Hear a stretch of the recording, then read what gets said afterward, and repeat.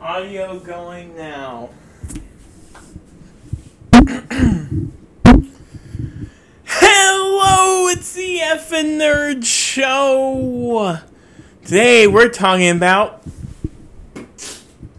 Invincible. Invincible was a crazy son of a gun, I'll tell you what. It's on Amazon Prime. Imagine something like, you remember that Justice League cartoon on Cartoon Network? You remember that show where it had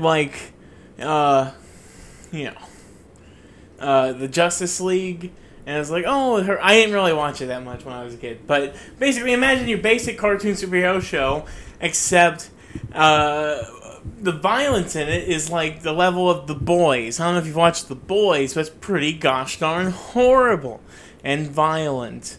But that doesn't matter. What I like about Invincible is that it's like as positive and optimistic as, say, a Sam Raimi Spider-Man, my boy, or while also being as dark and depraved as like a Watchmen or just something dark and depraved. So yeah. One thing I do not like about it too much, I'm getting tired of the whole, and slight spoilers, I guess, the evil Trooperman trope. I'm done with that. I'm getting tired of it. Luckily, in Invincible, they do something interesting with it. I don't want to even say he's an evil Superman, but I don't want to spoil. I might cut that out. I don't know. We'll see. I don't even know if I'll keep this video because I am intoxicated. I'm going to cut that out. Anyway, so yes. So, Invincible. Should you watch it? Yes. I binged it in a day. I don't really binge shows that often. And the fact that I binged this show is saying pretty good. And what I like about it, it's a cartoon, but the episodes are 45 minutes long. It's kind of like a normal live-action drama, except it's animated and not limited in the budgetary constraints that some, like, say, a CW show would have. So, like, sometimes the animation does look a little cheap, but usually it only looks cheap because the rest of it looks so gosh darn good, especially during the major action scenes. You should watch it. It's really good. It's really interesting, really entertaining, and you'll lose your gosh darn mind.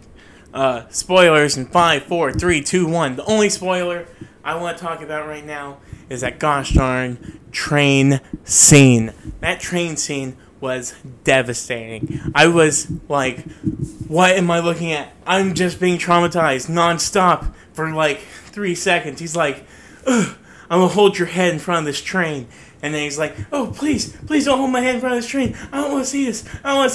And then you just see the mountains of blood and guts and bone and horror just splash in front of this young boy's face. He is a teenager, and he is seeing this massive amount of carnage that his father is forcing him to see. He is like, I'm going to make you look at how little I care about humanity. And it is, it's heartbreaking. It is devastating. It's Game of Thrones level of just like, I don't know if I can feel like I'm a human again.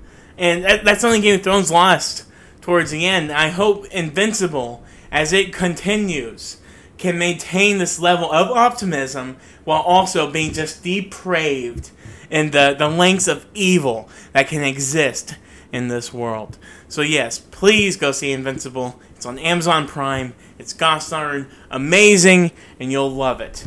Goodbye. Bye.